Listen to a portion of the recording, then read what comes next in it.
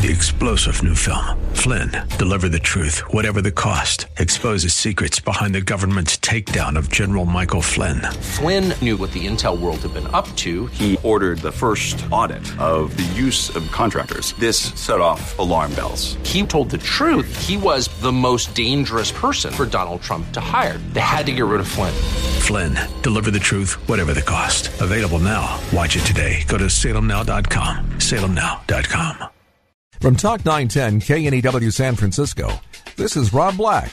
Rob talks about your money every weekday, live and local, from 10 to noon. Enjoy the show. Live from the Bay Area, your money, your life. This is Rob Black.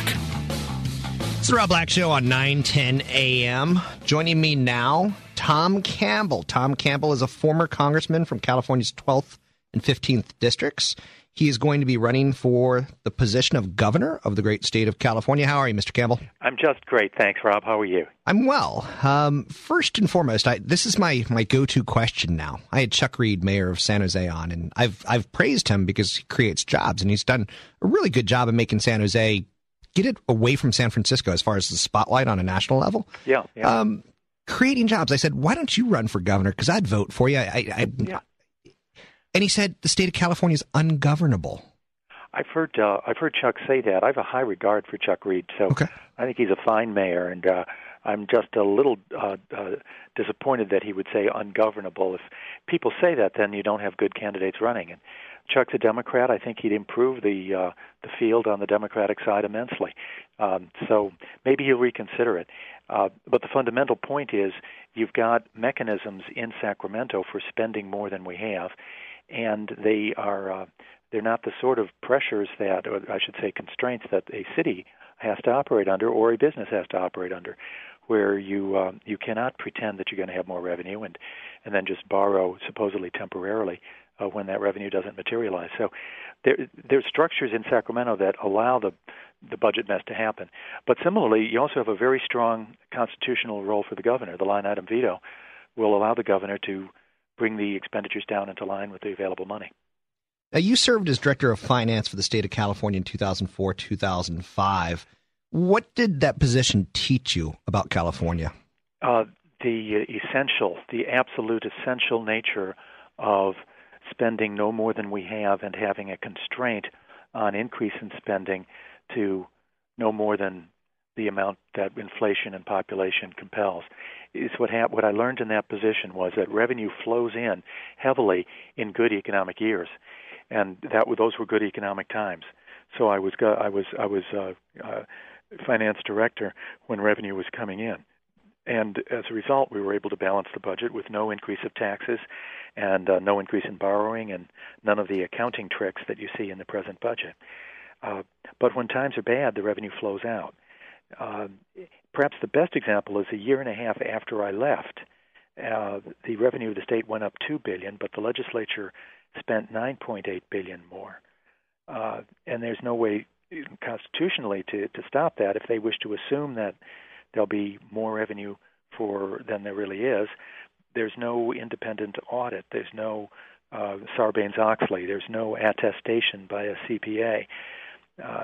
So what needs to be done, this is the fundamental lesson I learned, is limit expenditures from one year to the next to a growth rate equal to population and inflation. And when revenue comes in above that, put it into a reserve, and then you can draw down the reserve when revenue is bad. In failing to do that, the legislature this last July did something I totally opposed and put out my own budget instead. But the legislature took money from cities and counties, $1.9 billion from cities. So mayors like Chuck Reed were told, congratulations for being fiscally responsible. Sacramento will come and borrow that money for the next 3 years. And then this last week we learned that the state of California is going to, up our tax rate 10%. Not our tax rate, but what they're taking out. Unless we opt not to have that done, to me, California just seems like they're financially engineering. They're juggling. And can you really stop that? Can one man stop that? Yes, and it's once again by holding the line at the line item veto, and also by being honest at the time that you reach the budget. That increase in withholding, that 10% increase in withholding, Rob, It came about because of the July budget deal. So that was approved by 2/3 of the legislature and the governor, that we would have a 10% increase in withholding, and they argued it was not a tax increase. You know, that is so difficult to defend. You have to pay more to the state government, but it's not a tax increase because it's only withholding. Now let's just think this through for a minute. Next April, then, supposedly you won't have to pay as much in your return because more has been withheld.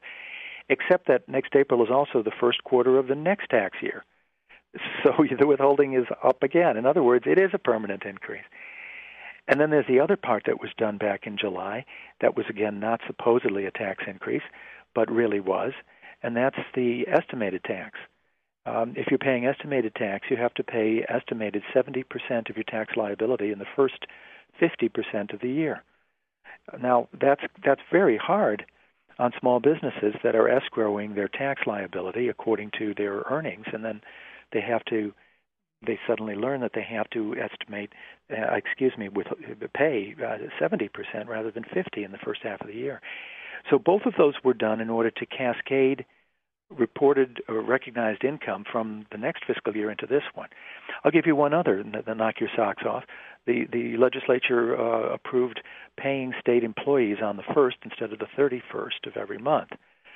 That kicks 1/12 of the current fiscal year's cost of state employees into the next fiscal year. That's an accounting gimmick. I mean, if you do that in private business and put out your budget, your operating income statement reflecting that as a savings, you would be guilty of a securities violation. So those things are done, and the way to stop them is twofold. One, at the time that you have the budget, hold the line, don't spend more than you have. And if the governor vetoes down to the level of money that we have through the line item veto, you don't have to do these accounting gimmicks. And then secondly, try to create a reserve. Put money aside so that you've got something when the revenue falls. Yeah, the old rainy day fund, so to speak. I know. It's not impossible. In fact, I drafted the initiative that was defeated in 2005. I drafted the version that went to the legislature that created the rainy day fund, a real one. And Governor Schwarzenegger deserves credit for trying very hard to get it passed. He went out and campaigned for it, so did I. I think he spent $7 million of his own money to try to get it passed. It was defeated by the public employee unions.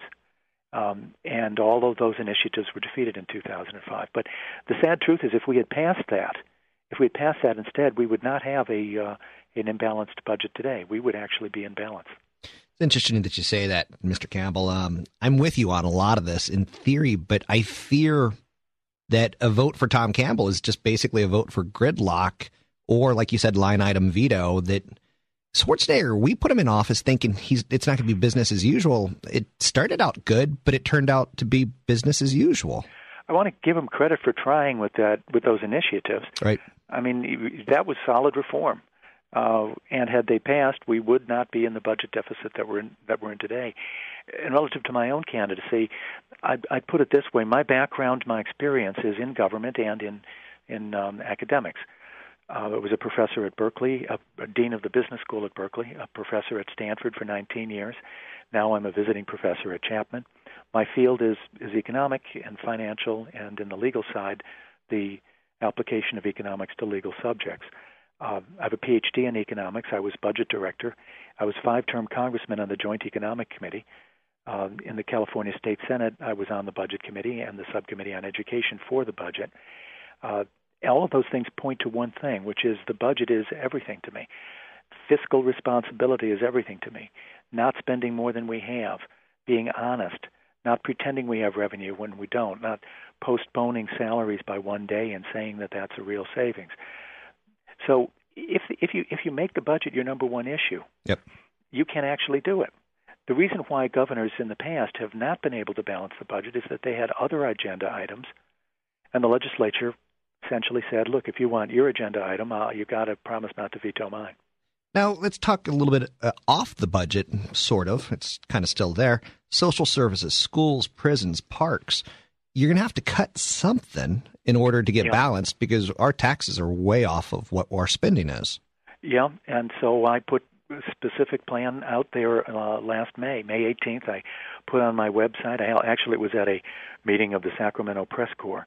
So I did everything I could to draw attention to $15.4 billion in cuts.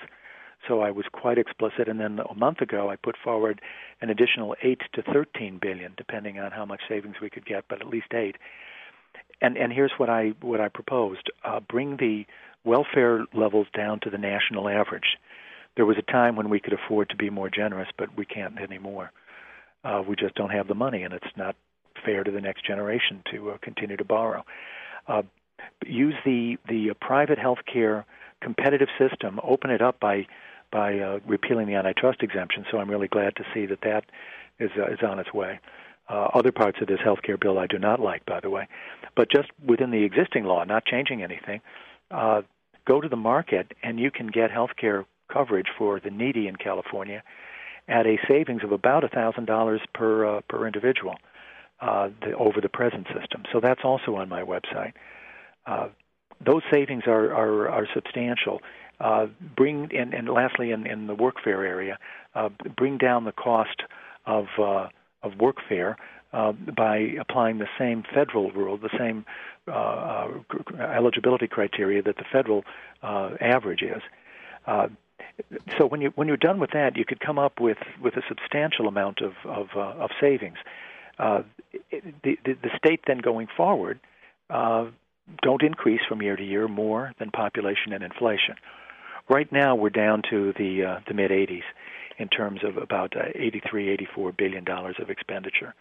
And in nominal terms, not adjusted for inflation, in nominal terms, that takes us back to the early 2000s, and in real terms, adjusted for inflation, brings us back into the late 90s.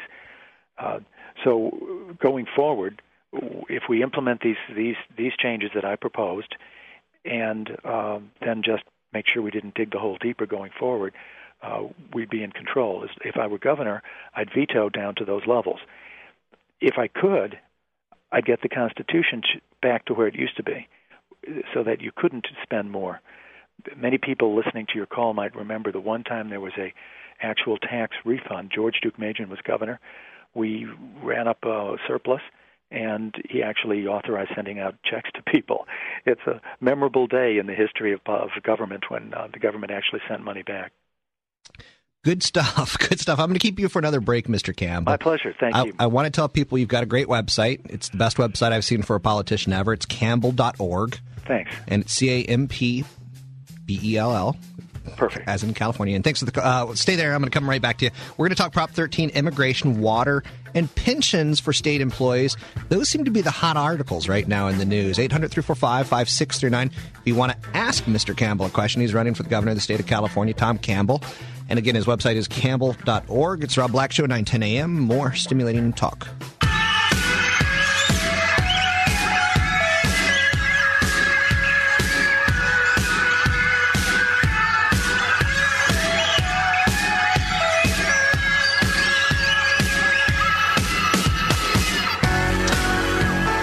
Speaking with Tom Campbell, and Tom Campbell, this is a hot song with a younger generation.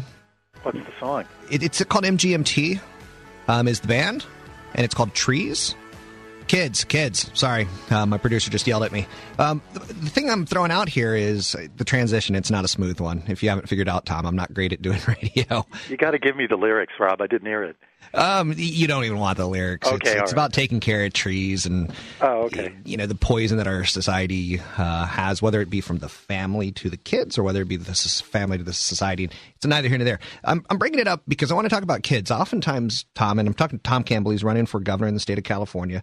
He's running neck and neck right now with Meg Whitman, and that's impressive, Tom, because she's terribly well funded with her billions of dollars. Yeah, billions and billions, and I seem to be keeping pace with her, and I get contributions over the web, and that's what I've got. It's remarkable. Maybe there's some lesson there that people like to interact with their candidates more on a personal one-to-one basis, which we can do, and less maybe on the big bucks basis. It's an interesting question, though, Mr. Campbell, because on one hand, I really liked it when the comedian was elected to the Senate. I really liked it. I really liked it when the farmer was part of Congress, you know? And now it's either career politicians or billionaires. I thought you meant Al Franken. You like Al Franken in the Senate? I don't really like Al Franken personally, but I love the idea that a comedian is there. Well, maybe an intentional one.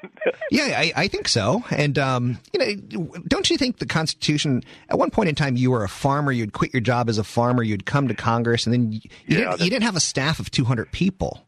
Well, I think that's so, and I'm not putting anybody else down, but so my real life job is a teacher. I've been a teacher at Stanford, a professor at Cal, dean at Cal. I'm teaching now at Chapman. So that's real world. And in terms of personal income, I think my net worth is positive. I think it's positive. I'm not sure it's positive. In this day and age, that's a compliment, or that's a bonus. It's right. It's right within the margin of error. But by that I mean I think I'm close to what the average citizen might be experiencing. Okay. And that's obviously worry about whether the economic recovery is real or not. So I started this segment by talking about kids. I feel lucky that I was Generation X. I was born in '68. I'm a white guy. I feel privileged to be a white Generation Xer because my career was open to me and I took it and I ran with it and it's been great to me. I don't feel like the 20-somethings really got that much to look forward to right now. I got a ton of debt. And what's unfortunate is that your generation and mine ran up that debt. Yep. If you run up debt for a permanent, valuable purpose, like winning the war against the Soviet Empire, right, or winning the Second World War, of course, absolutely, go into debt for that, and you've got generations of freedom afterwards. But if you run up debt just to get reelected, to pay for money that you're then going to give to people hoping they vote for you, that's venal on two counts. One is you're buying votes with money, and secondly, it's venal because you're taking from the children, the next generation. Realistically, I'm a business owner. I don't want to open up a business in California. Yeah. I'm sorry, I was going to say I've heard that often, but please go ahead. I interrupted you. Well, no. When I was a little kid, I was in love with Atari, and I was in love with Silicon Valley and technology. And to me, it's sad that the state of Oregon has more Intel employees than the state of California does. It's out right now. Gee, I know that the wafer fab industry has gone away. We don't make the chips here. We design them, but we don't make them here. And there's two reasons for that. I'm quite sure, though there may be many, many more, but two that I know of, which I came back often whenever I dealt with this issue as finance director. I would try to argue with manufacturing groups to stay in California, and they'd say the regulatory burden is a killer. We overregulate. I can go to Texas, and the mayor will sign a permit in blank. Almost. Right. And Pete Wilson, when he was governor, used to have one-stop shop, a red team. You want to bring a business to California, we'll get you all your permits, and we'll get them fast for you. Well, other states are doing that, and we're not. That's number one. And then number two is the tax levels. So what I've been saying through consistently, it's just essential. Cut spending by state government and then cut taxes. Make sure you get the order right so that you don't end up with a worse deficit. But cut the taxes because we're number one among 50 states in income tax and number one in sales tax. Our business tax is number 8. And people say, but the Prop 13, that makes our property tax lower. Actually, because the average value of property is so high in California, we're number 10 among the 50 states in the average amount of property tax that people pay. So if you want to hire an engineer in Oregon, where there is no sales tax, and where the income taxes are lower than ours, your revenue, your wage, I should say, goes a whole lot farther, and that's why we're losing the jobs.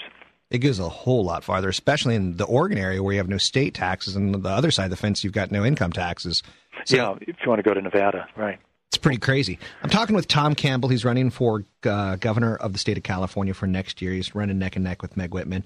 I like what I'm hearing. Now let's talk a little Prop 13. To me, it seems flawed. I think anyone under the age of 40 think Prop 13 is flawed. Anyone over age 40 feel like it's an entitlement. It's a good thing for California, Rob. Okay. And I'll make an argument that you perhaps don't hear that often. But I'm happy to come back to your case if you think it's flawed. Let me just tell you why I like it. When you're talking to a manufacturer who's thinking of putting a factory here or in another state, and that's what I said I did when I was finance director, You make the case, and the other states got lower taxes, and it's hard. But California's got Prop 13, which means once you acquire your land and you start building your factory here, you can estimate the total amount of real property tax you're going to pay for the useful life of that building. It's done. It's constitutional. By contrast, you pour concrete in the foundations of a factory in Texas, and it can get reassessed the next day. Right. Once they got you. So the only argument, I'm not exaggerating, the only argument I had relative to other states that made sense to a factory was Prop 13.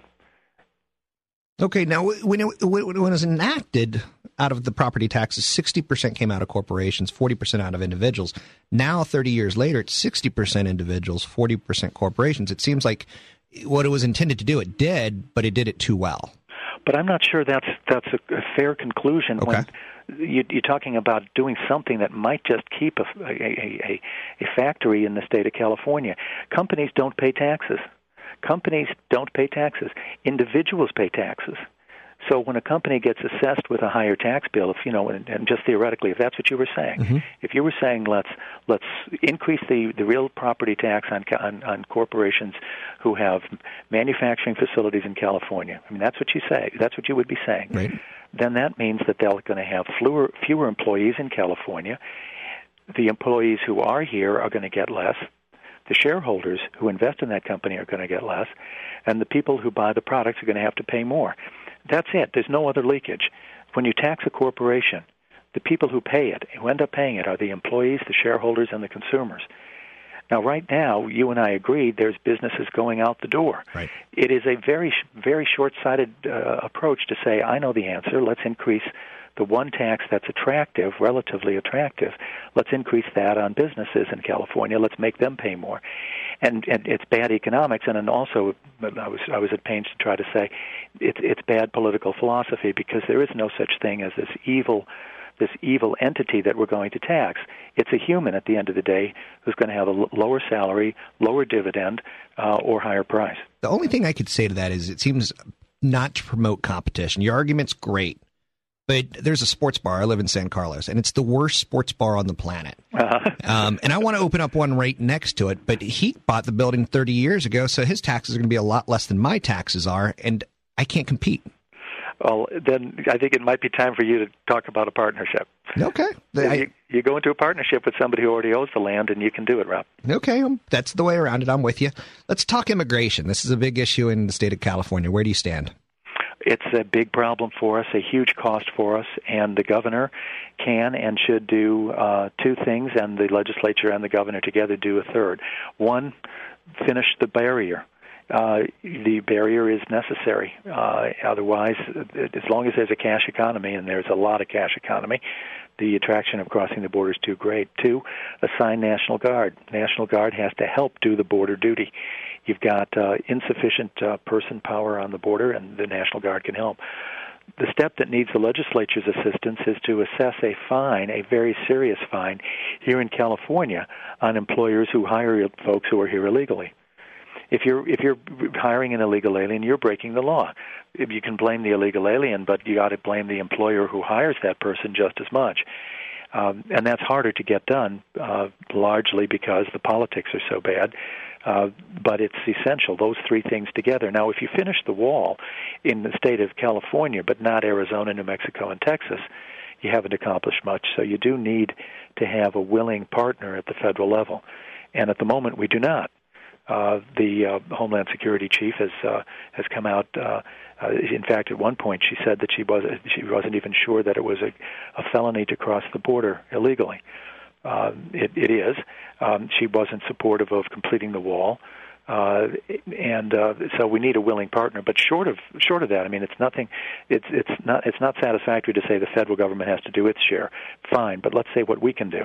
And those are the three steps that we can do. I want to marry that with something else very important in Silicon Valley, where I used to be the congressman. Let's regularize legal immigration. There's a lot of good that comes from people who come into this country legally. And that could include farm workers and people who help in restaurants and hotels and hospitals, just as it helps with engineers who work for high-tech companies on an H-1B visa. They come in, and it's really nonsensical, having gained a lot of knowledge, that we kick them out and they go work in China, Taiwan, or India. So the legal side, I'm all for, and I know we've benefited from it in California. But the illegal side costs us a ton. In fact, one of the most scary aspects of it is the medical cost. I think you perhaps know this. But sure. Particularly in the border counties. You've got half of the maternity cases in the San Diego hospitals who are illegal. And I'm down to about a minute, and I'm going to bring you back on throughout the year because I think you're intriguing to listen to, and I'm intrigued by your candidacy, Mr. Campbell. The state pension plans, this is starting to get kind of a little bit more hair on it, where we're learning, some senators are making six figures in retirement, and then they're going out and teaching, and they're making another six figures. It seems like our state pensions, what we're offering people, is a broken system. We've overpromised, and it's getting abused. And the budget has a consequence because the state budget has to make up the difference. The PERS, the STRS, and the UC retirement systems are now all underfunded, so the stock market doesn't perform as it should. The difference has to be made up by the taxpayers. So going forward, negotiate those contracts. The governor has that authority every 3 years, and that's how I would, to mimic the kind of pension retirement plans that are in the private sector. The day where we pay more than the private sector has to end, and we have to be realistic. You're welcome back anytime you want to come on the air, Mr. Campbell, and we'll arrange something a little bit more I'd like that. Appropriately. Thank you very much. I enjoyed it. It's Tom Campbell. He puts the CA in Campbell, California Campbell, CAMPBELL. I'm not totally convinced. He makes some good arguments. We'll figure it out over the next 12 months before we have to elect Whitman or Campbell or Poizner or whoever it's going to be on the Republican side or the Democrat side. We got to keep listening, got to keep wrapping around and think who's got the most realistic chance. The one thing he was big into, line item veto. It's Rob Black Show, 9:10 a.m. More stimulating talk. I need a cigarette. After all my great interviews, and there's been 3 of them, I always feel like I need a cigarette. 800-345-5639 to get your calls in the air. It's 800-345-5639 to get your calls on the air. I thought Tom Campbell was very generous and very kind, which is what you would expect from someone running for office. What's on your mind today? I've got about 30 minutes left in the show, 20 minutes left in the show. Pick up the phone and give me a call. 800-345-5639. That's 800-345-5639. Airlines. Despite airfares and hotel rates, they are amongst the lowest in over a decade. What we're learning is that more recession-battered travelers, and again, we're battered, but we're not fried, they're hitting the freeways and they stay with family and friends to save money during the upcoming holiday season. Fewer of us are electing to splurge and say, you know what, I will fly cross-country. So I'll see mom and dad next year. And instead of staying at the hotel you really wanted to, you're like, hey, maybe I could sleep on my sister's sofa. So trade group forecast today, recent traffic demands, capacity, and economic trends. Basically, it's apparent that the economic headwinds have caught up with travelers. Listen to this. Survey of the Automobile Club found that 30% of California travelers plan to take a road trip instead of an airline flight. 40% plan to stay with friends and family other than instead of paying for a hotel. And 10%, less than 10%, plan to redeem loyalty program points for a free or discounted flight, and 5% plan to fly coach rather than business or first class. So the economy is getting us a little spooked. Maybe not even the economy, maybe our checkbooks. But that's tied towards the economy, right? How else? We're traveling less, and we're traveling, how shall we say, in less style? Eating. Consumers plan to spend an average of $11.49 on restaurant meals in the next 12 months. That's down 20% from a March poll. So consumers plan to eat out as frequently in the coming years as they did in the past year, but they're going to spend less money when they do it. Restaurants like Brinker International. Now, Brinker International, you're going, who the hell is that? Brinker International is Chili's. Companies like Applebee's. They're offering discounts to win customers. You're seeing a lot more $5 menus. They're seeking more diners amidst an economic downturn that has people looking for ways to save money. Fine dining restaurants have obviously been hit pretty hard, more so than the less expensive restaurants. Percentage of people dining out at least weekly rose to 63% recently from 52%. So more people are eating out. They're just spending less money while they're doing it. 800-345-5639 to get your calls in there. Let's go to Mike in Redwood City. Mike? Oh, hi, Rob. I was going to ask Tom a question, but he's off now.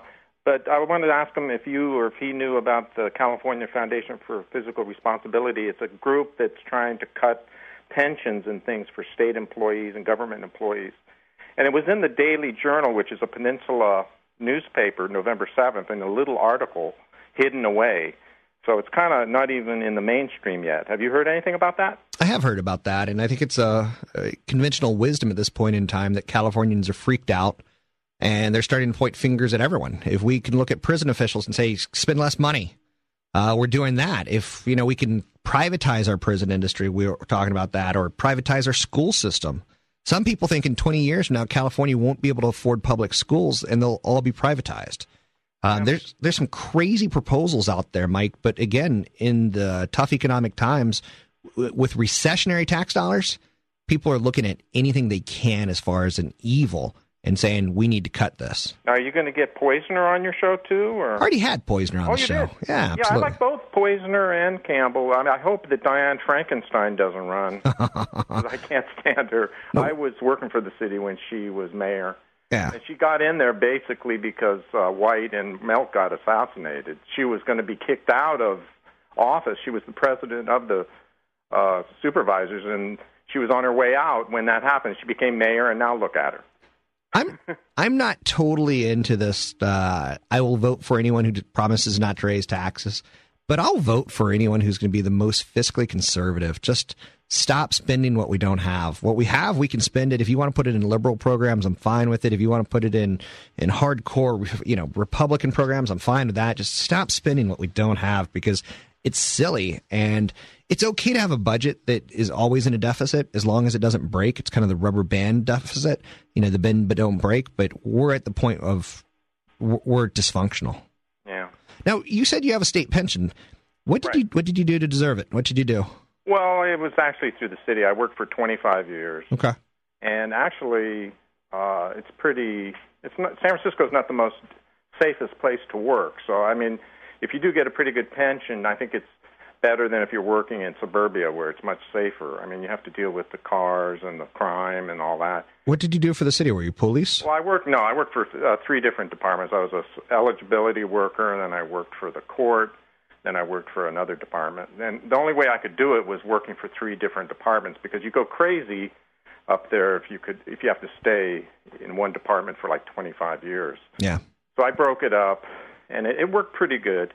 But a lot of people think San Francisco has the best pension, but they really don't, because a lot of counties at age 55, you get what you would have to work at age 60 in San Francisco. I'm not a big pension guy, just to kind of forewarn you on the next question, but how much do you get per year?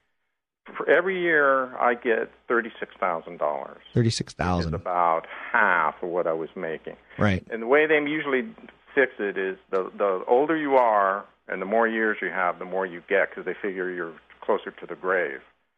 Like if you work in San Francisco at age 50 with 20 years of service, you only get 20%. But at age 60, with 20 years, you'd probably get about 50%. Okay. I see what you're saying. So, yeah, and it includes health coverage if you're single. If you're married, you have to pay.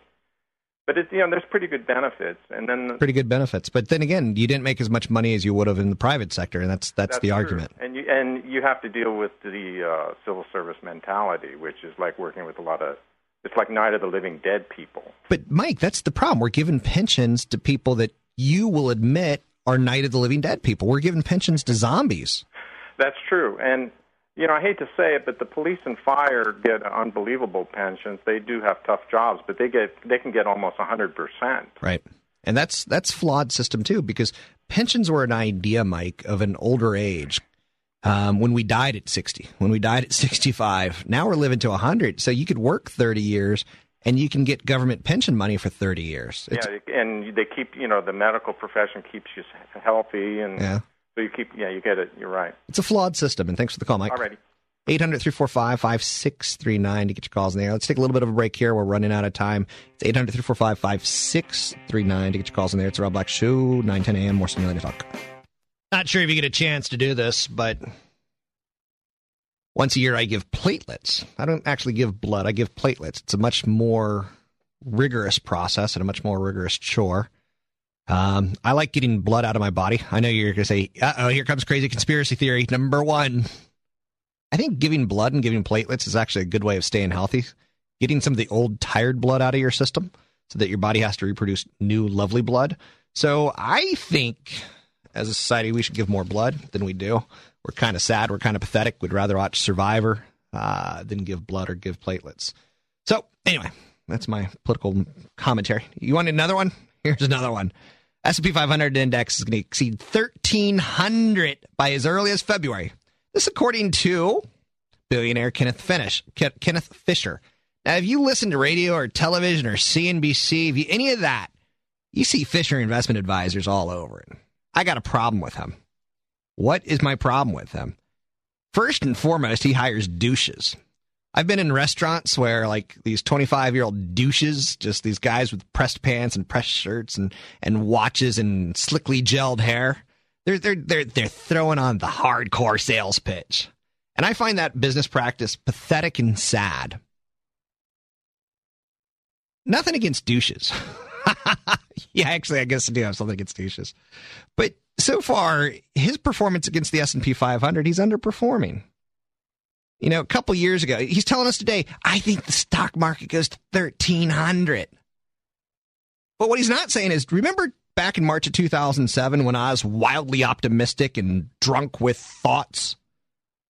The S&P 500, he said that he was on the optimistic side. Ultimately, the market retreated 38% from when he said buy. His Fisher Global Total Return is underperforming the S&P 500 by not a lot, but enough.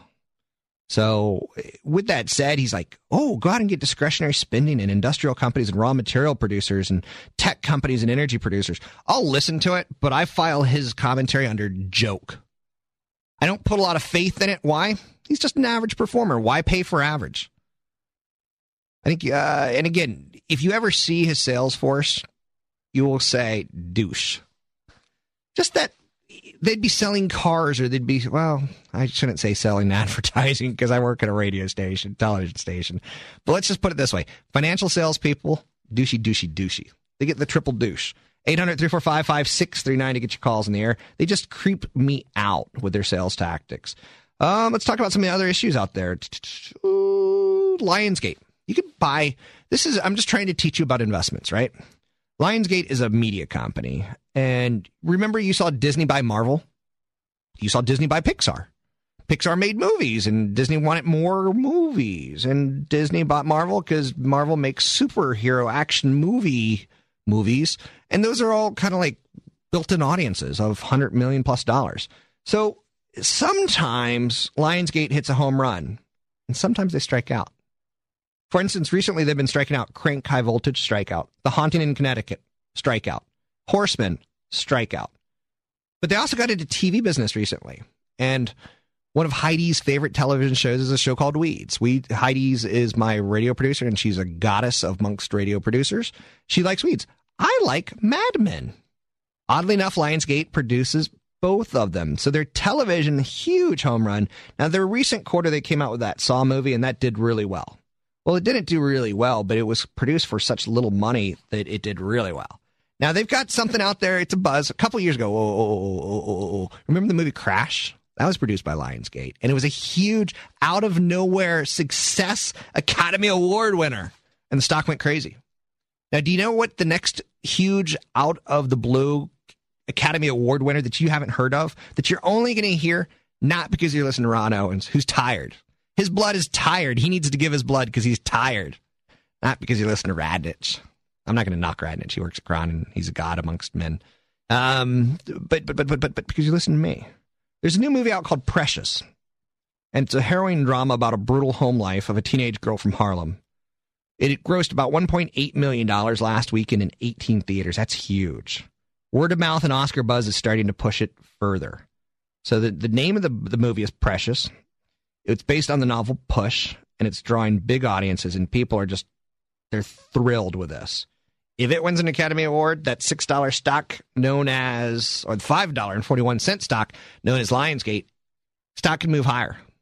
Oscar buzz. And we started going to November, to December, towards January. So that could be a player. I'm not telling you it is.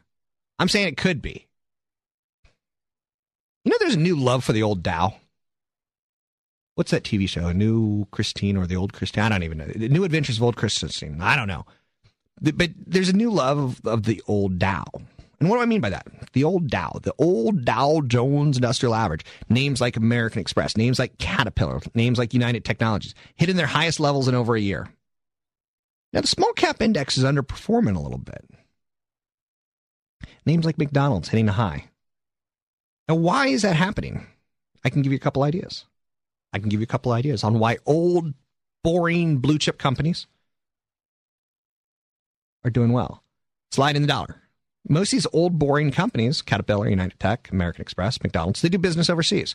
So they're doing okay. U.S. exporters, the sliding dollar can make U.S. exporters, people who make stuff here and send it overseas, cheaper.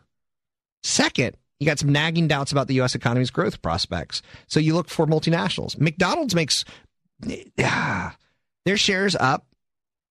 Typically, they'll say that their same-store sales were, 3.3% growth. But they'll say most of that's coming from foreign stores. Another reason the old blue chip companies are doing well is that people are jumping into stocks now. They want to be sure that they can jump out quickly.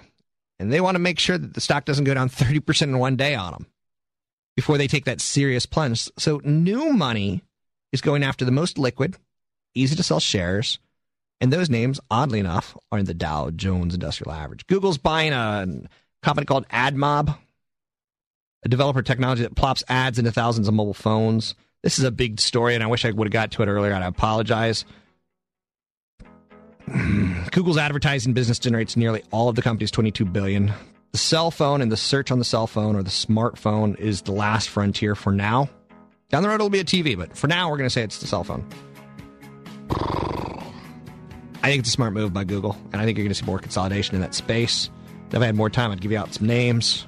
Unfortunately, I got to run. 800-345-5639 to get your calls in the air. It's 800-345-5639. At one point in time, AdMob was considered to be the next Google, and Google buys them. It's tough to take down the king, ain't it?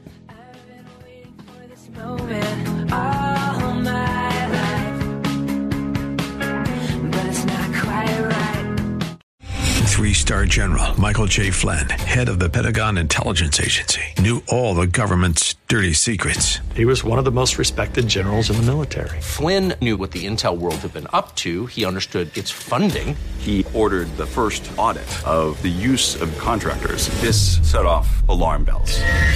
The explosive new documentary, Flynn, Deliver the Truth, Whatever the Cost, uncovers the facts behind this scandal. Flynn told the truth. He was the most dangerous person for Donald Trump to hire. I find out the worst enemy that I'm going to face in my life is right here in America. They took my assessment and they wanted me to change it. And I was like, I'm not changing it. They had to get rid of Flynn. With in-depth interviews, archival footage, and never-before-seen personal records of the man behind the headlines. I just felt like I was drowning. Flynn, Deliver the Truth, Whatever the Cost. Available now. Watch it today. Go to salemnow.com. salemnow.com.